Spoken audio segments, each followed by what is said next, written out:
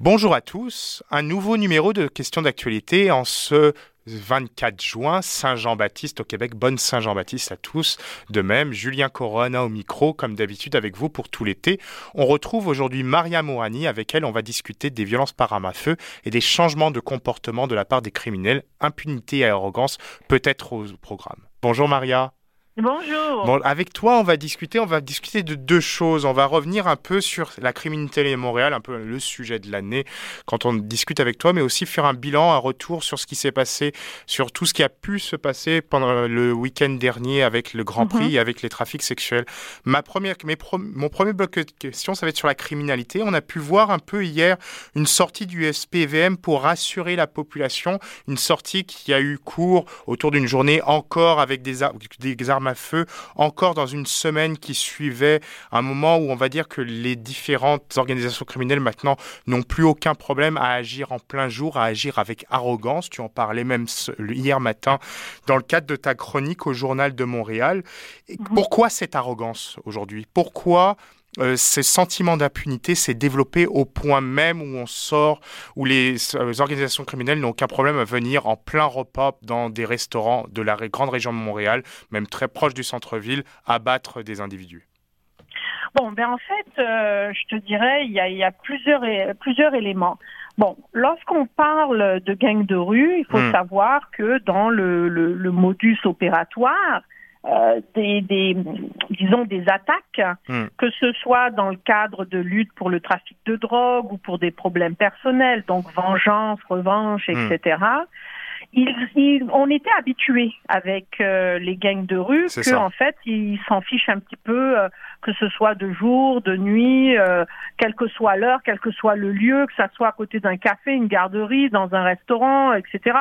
Donc, on est habitué quand on voit ce genre de choses, que c'est un peu la signature, quoi, des gangs. Mais là, on le voit avec les grandes organisations de plus en plus, comme s'il y avait une perte de valeur ou de codes, les codes historiques de ce genre d'organisation qui se sont un peu dissipés.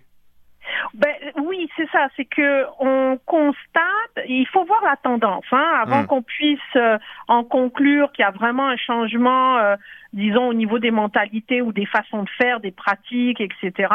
Il faut le voir à plus long terme.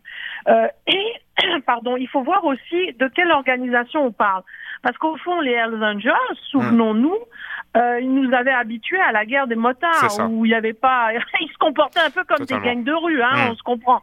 Bon, mais depuis qu'il y a eu cette éradication des Hells au Québec, ça a servi un petit peu de leçon. Puis on a constaté qu'avec le retour des Hells depuis maintenant quelques années, ils avaient adopté des techniques beaucoup plus proches de certains clans mafieux, c'est-à-dire discrétion, etc., ou même délégation, on donne ça à d'autres. À des tueurs à gages qui sont assez discrets et qui prennent pour le reste ensuite, s'ils se font arrêter.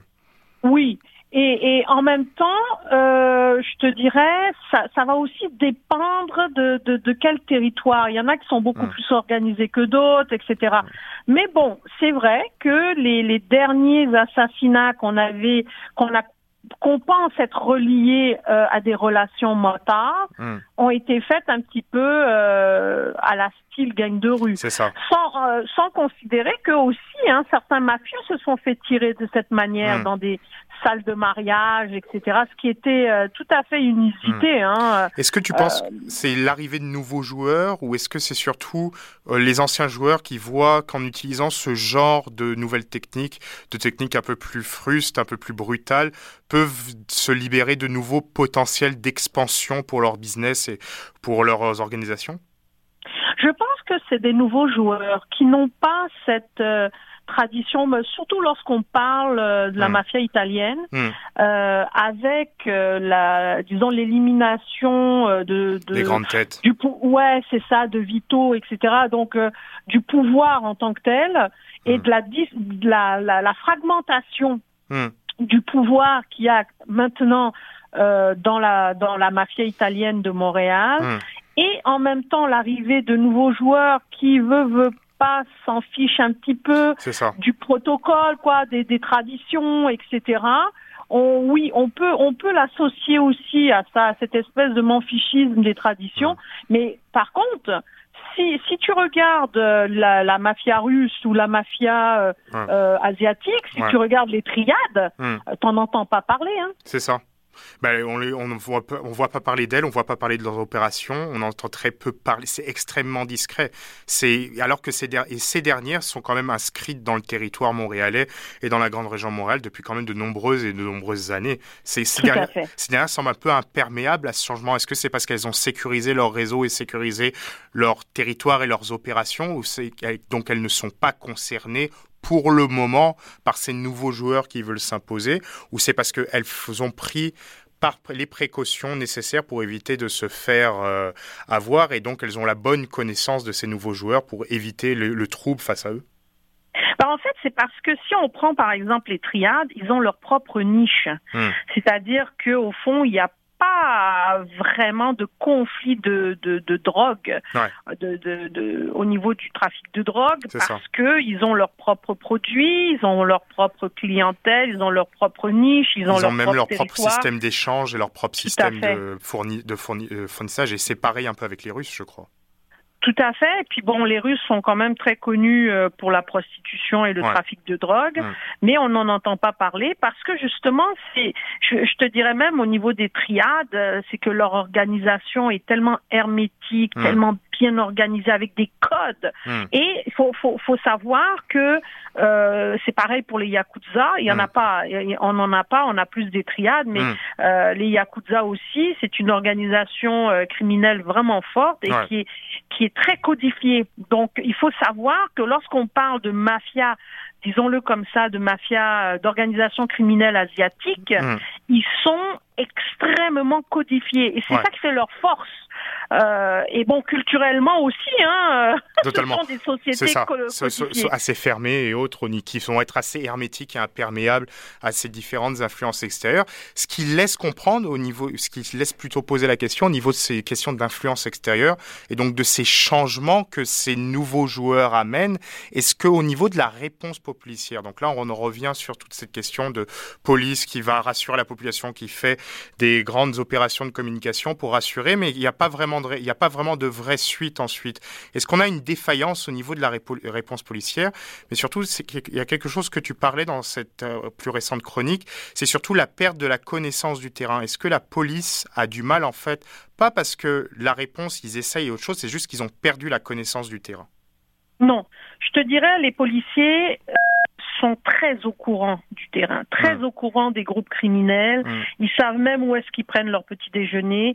Certaines escouades comme Eclipse ou comme ailleurs dans la ville de Québec, il y en a une autre là, son nom m'échappe. Ils font beaucoup de travail de prévention, il y a une intervention préventive. Si on sait où vous êtes, on sait ce que vous faites, ne le faites pas.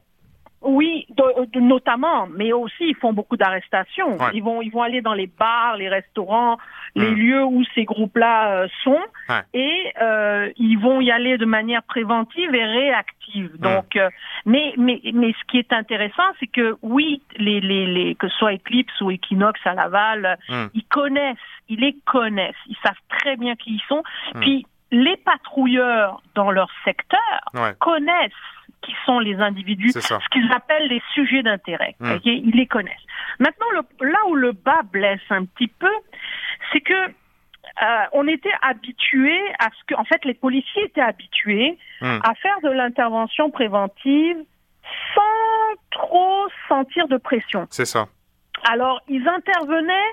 Alors, c'est quoi l'intervention préventive? C'est agir non pas parce qu'il y a un crime, mais parce qu'on pense que peut-être un crime va être commis. Alors, on se fie à son instinct de policier. On se fie à une observation qui peut parfois être biaisée, mais qui peut parfois être juste. Donc néanmoins, du fait de l'intervention préventive sans véritable blocage et autre chose, certains policiers, par leur intuition, pouvaient être plus présents, et cette présence pouvait peut-être, pas dans tous les cas, mais au moins empêcher certains de passer à l'acte, se disant que les conséquences seraient plus importantes, seraient plus graves que l'acte en lui-même. Que maintenant, est-ce qu'il y a trop de blocage, trop d'empêchement pour ce genre d'intervention? On ne fait plus trop confiance à l'intuition de certains policiers? Oui, parce qu'en fait, ce qui se passe maintenant, c'est que il y a eu, il faut le dire, il faut le reconnaître, il y a eu des abus. C'est-à-dire, il y a eu des policiers qui, au fond, ont une certaine perception, par exemple, des gangs de rue. Ouais. Puis, et c'est pas leur faute à eux. Moi, je tiens à vraiment mettre ça au clair. C'est la faute des chercheurs. Ouais. De ces chercheurs qui ont importé les explications américaines qui étaient faites dans des ghettos. Sur des milieux qui n'ont rien à voir avec le milieu américain. Tout à fait, en disant, bon, voilà, les gangs de rue, c'est des Noirs, c'est des Latinos, c'est des Arabes, c'est ça les gangs de rue, c'est des Maghrébins, etc. Donc, de racialiser le phénomène de gang qui a été importé des États-Unis par des chercheurs et qui s'est infiltré dans les formations policières presque, ou dans la mentalité, si vous voulez, qui fait que les gens, au fond, à un moment... Et ça, je te parle des années 80, 90, 2000.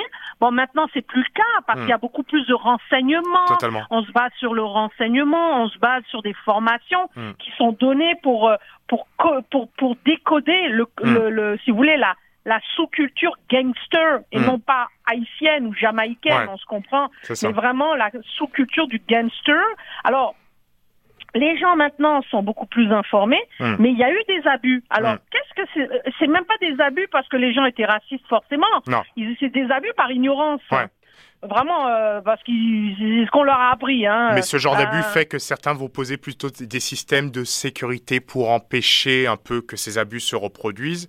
Mais ces systèmes, parfois, sont un peu trop lourds et donc empêchent un travail d'intuition qui se ferait peut-être sans abus, mais un travail qui pourrait être nécessaire. Tout à fait. Parce qu'actuellement, ce qu'on voit, c'est qu'il y a tellement eu d'appels au loup et parce qu'il y en avait aussi, du profilage racial, on peut pas le nier.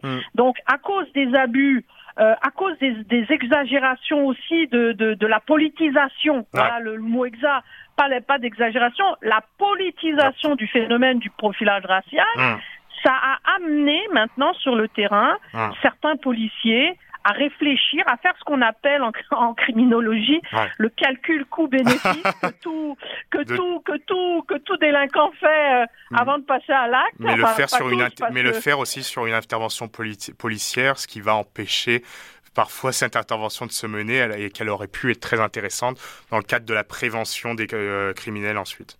Oui, parce qu'au fond, les policiers maintenant vont réfléchir à deux fois. Est-ce que j'interviens? Parce que là, il n'y a pas de crime de commis. C'est ça. Là, je vois un véhicule, il y a deux Noirs à l'intérieur, deux Arabes. Est-ce que j'interviens? Si la plaque d'immatriculation, le propriétaire du véhicule n'est pas celui qui conduit, par exemple. C'est le nom au nom d'une femme.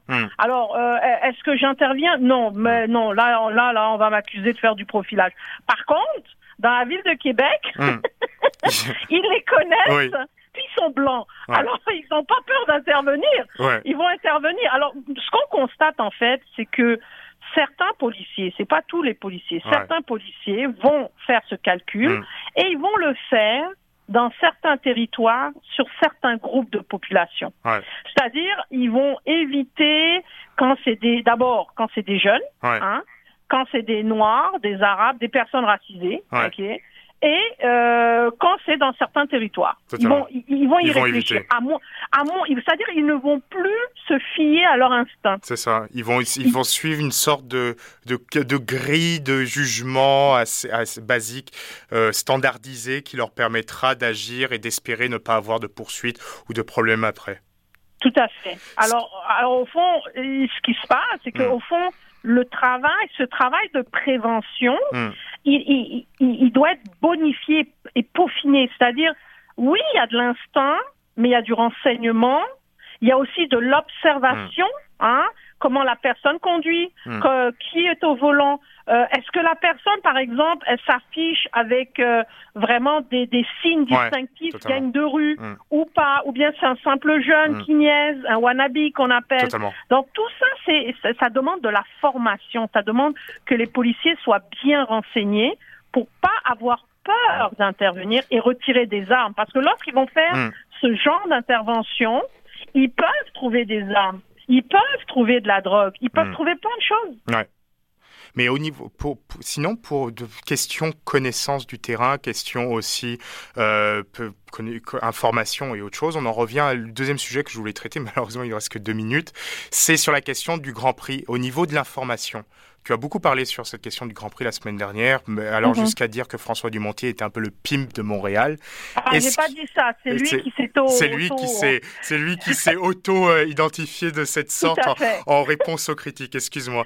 Est-ce qu'il y a une question, est-ce qu'il y a un problème au niveau de l'information ou est-ce qu'on sait et on ne fait rien de peur de perdre un peu le business du Grand Prix en arrière? Et tu parlais de beaucoup de politique, mais est-ce que la politique peut aussi desservir à laisser faire de telles ignominies telles que se passent chaque année lorsque le Grand Prix arrive à Montréal? En fait, on le sait, parce que ça fait des années aussi qu'on le répète. Les policiers savent très bien ce qui se passe, dans le sens qu'ils savent que à ce moment-là, on a une augmentation de la traite à Montréal, qui a une affluence des proxénètes. D'ailleurs, lors du Grand Prix, lors des événements entourant le Grand Prix, notamment sur les rues Sainte-Catherine et où il y a eu les grosses fêtes là dernièrement. Ou proche de l'auberge Saint-Gabriel, comme chaque année, ce qui est assez connu comme un sorte de monde à part et un énorme repère à proxénète. C'est ça. Et donc, au fond, les policiers sont allés là-bas comme ils le font un petit peu lors des mariages des motards, prendre des photos, identifier les nouveaux joueurs. Puis, ils étaient tous là. Mafia, motards, gang de rue, ils étaient tous là, l'alcool à volonté, la bouffe à volonté, les filles à volonté. Puis, ils étaient tous là, ils s'amusaient. Ils chillaient comme tout le monde. Et puis... les policiers étaient là pour prendre des photos, pour leur faire savoir la présence, comme quoi on est là, on se calme le pompon, parce que c'est vrai que on est dans une année où il y a quand même pas mal de fusillades, puis que tous ces gars-là se retrouvent au centre-ville, on peut s'attendre que peut-être ça peut dégénérer. Donc au fond, l'action policière, je pense qu'ils étaient une 50aine de policiers juste sur ces événements-là. C'était un bon move. C'était un bon move. Ça remet la présence sur le terrain et ça remet une sorte d'intimidation, un peu une intimidation policière qui fait n'aller pas trop loin car on est là et on sait qui vous êtes. Je dirais pas intimidation, ça c'est de l'intervention préventive. Intervention préventive. Tu vois? Donc au fond, c'est un peu comme la voiture de police que tu mets dans un coin pour que les gens ralentissent. C'est un peu le même style, ça, tu vois. Alors au fond, leur action a été très bien parce qu'en plus de ça, ils ont collecté de l'information. C'est-à-dire ils ont identifié qui parle avec qui, des nouveaux joueurs, des anciens joueurs, établir les relations entre les groupes parce que lui il parle avec lui, donc peut-être ils ont du business ensemble. Donc au fond c'était bien, tu vois. Bon, mais en même temps, il y a toute l'action qui doit être faite sur les prostitueurs. C'est ceux qu'on appelle communément les clients. Alors c'est eux qu'il faut cibler davantage dans ces gros événements-là parce que l'impact de l'action est beaucoup plus forte chez eux. C'est-à-dire, ce qu'on constate si tu prends un échantillon là de prostitueurs, 80%, pour ne pas dire 90% de ces prostitueurs-là, lorsqu'il y a une intervention, ne récidiveront pas. Parce que ce sont des consommateurs, je te dirais, occasionnels bien... par habitude. C'est l'analyse qui s'est passée en Espagne, par exemple, pour l'introduction du projet de loi, où ils se sont rendus compte qu'en introduisant ce projet de loi qui pourrait criminaliser l'acte de demander le service sexuel, on va couper court à toute la demande, car 75% de la demande en Espagne est une demande occasionnelle et non une demande habituée. Donc ensuite, on diminue au maximum les risques de trafic, car on diminue la base de clients. Donc ça peut être une très bonne technique. Donc, tout à fait. Et en même temps, ce qui est intéressant, c'est de faire un peu comme la Suède a fait pour le 10% qui reste. Alors le 10%, ce sont des individus qui ont des perversions, qui ont des problèmes relationnels avec les femmes, qui ne peuvent pas coucher sans payer, qui ont des rapports de domination. Eux autres ont besoin de traitement. Alors en Suède, on leur offre, comme pour la violence conjugale, comme pour d'autres problématiques, gestion de la colère, etc., ils leur offrent des programmes pour essayer d'avoir des relations saines avec les femmes. Et n'oublie pas une chose, lorsqu'on parle de consommateurs de mineurs, beaucoup sont des pédophiles. C'est ça. Qui vont se dédouaner d'une certaine manière et qui vont échapper à la justice aussi. Par la maladie. au lieu d'être accusés d'agression sexuelle, ils vont être accusés d'achat de services sexuels. Tu vois la différence au niveau légal? Au niveau légal, donc, au niveau légal et au niveau du droit criminel, ça correspond. C'est pas absolument pas la même peine et absolument pas les mêmes réquisitoires qui ensuite se passent au niveau de l'aménagement de la peine, qui dans le cadre de l'achat de services sexuels est plus souvent préconisé qu'une peine de prison ferme. Donc ensuite, à partir de là, c'est la possibilité des récidives qui est ouverte si l'accompagnement n'est pas fait pour ce genre d'acte ensuite, pour ce genre de personnes qui peuvent passer à l'acte. Merci beaucoup, merci beaucoup Maria d'avoir répondu à nos questions ce midi. C'est toujours un plaisir de te recevoir. Je rappelle que tu es chroniqueuse et présidente de Maria Mourani Criminologie. C'est toujours un plaisir. Au plaisir de te retrouver plus tard dans l'été. Avec grand plaisir. Merci à toi Maria. Merci à toi. C'est tout pour aujourd'hui, c'est tout pour ce question d'actualité format estival. Julien Corona au micro, Valérian Fournier à la réalisation. Bonne Saint-Jean-Baptiste à tous. On se retrouve lundi prochain pour un nouveau numéro de l'émission. Bon week-end aussi.